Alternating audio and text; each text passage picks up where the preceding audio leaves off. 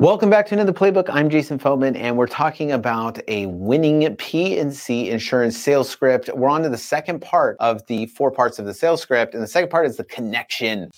Insurance dudes are on a mission to escape being handcuffed by our agencies. How?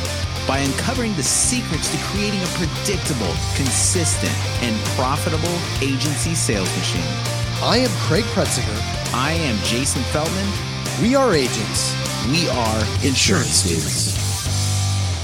I just realized that I'm teaching this, but that's okay. But I'm passionate about this because it is so important to the success of an agency owner to get this stuff down. So we'll just do this. So the second part is connection. We've already built the script. If you listen to the last one, if you haven't listened to the last one, listen to the opener part of the sales script. This part is the connection part. And what's important to know about this part is we've already opened the conversation and we're getting into gathering the data, right? This is the part where it can be kind of boring, and we need to make sure that our sales agents aren't just trying to just be order takers to fill out that form to get to the quote, right? In their mind, most of the time, it's like, I need to get all this information and I need to present the price, because if the price is low enough, they're going to win the policy. And that is not actually what sells policies. What they need to do is build a strong connection. So as they're gathering this data and they're getting into talking about everything that they need about their autos, their family, and everything, we need to get into the work family fun. We talked about this the other day. Work family fun. People love talking about themselves, okay? Everybody loves talking about what they love in life. Most people love their family or friends, right? And then most people that don't have much of a family call their friends their family or whatever, right? So get into this. We need to know about their family, their friends. What do they do for work, right? What do they like about work? What do they not like about work? Where do they work? Is there some other job that they wish that they had or they wanted to go to? So when we're asking some of these questions, we get into this method called peeling the onion, because most people live on this very surface level. And you know this when you're getting into objection handling and somebody goes, oh, I got to think about it. And they go, okay, you want to call me back? Okay, yeah, right? They didn't peel the onion. Like, no matter what anybody says,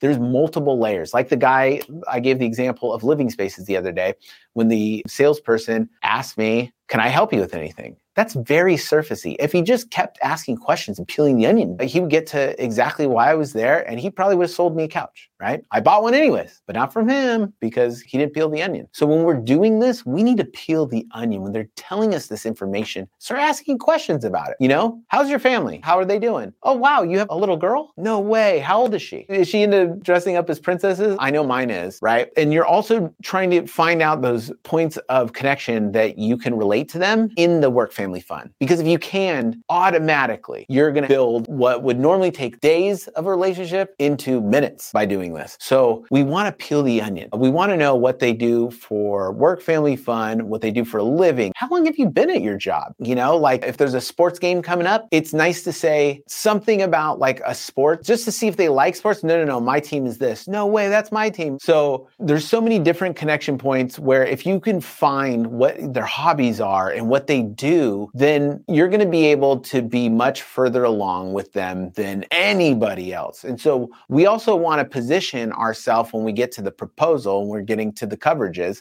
that we're starting to plug some of these things in there. Right? We want to kind of relate it to some of the things that they like and don't like. And the more we peel the onion in the connection part, the more you're going to find those things. We're also going to want to know, oh, who's your insurance company? You know, we want to know who they're with. One of my favorite things to do at this point, when you ask them, oh, really? Do you have a bad record? Why is that? I don't care what company they say. XYZ. Oh, really? Did you have a bad record? You want to kind of question like, oh, really? Maybe this person knows something I don't know, right? You want to make them question their decisions. So we also want to know, what did you not like about your prior insurance company? If you could somehow get the information of what they don't like about their current company or some of the pains that they went through, if you can peel that onion enough, that is your whole proposal presentation right there. Like that is what you're going to start plugging in. You're going to start introducing the opposite of that, right? We do this because we don't want you to do this, you know? Like, oh, that's crazy. That's crazy you experienced that. We don't do that here. We do this. And it can really help position yourself when you get to the proposal part. So this section, it's just mainly peeling the onion, finding out how we can connect and how we can just relate on a human level. It gets hard in this part to do that because we need so much information and it does take a little bit of time. But remember, we're trying to get this conversation over 20 minutes because we need that time to connect. So I think that's about it. I mean, I don't know how much more we can talk about the connection part of this.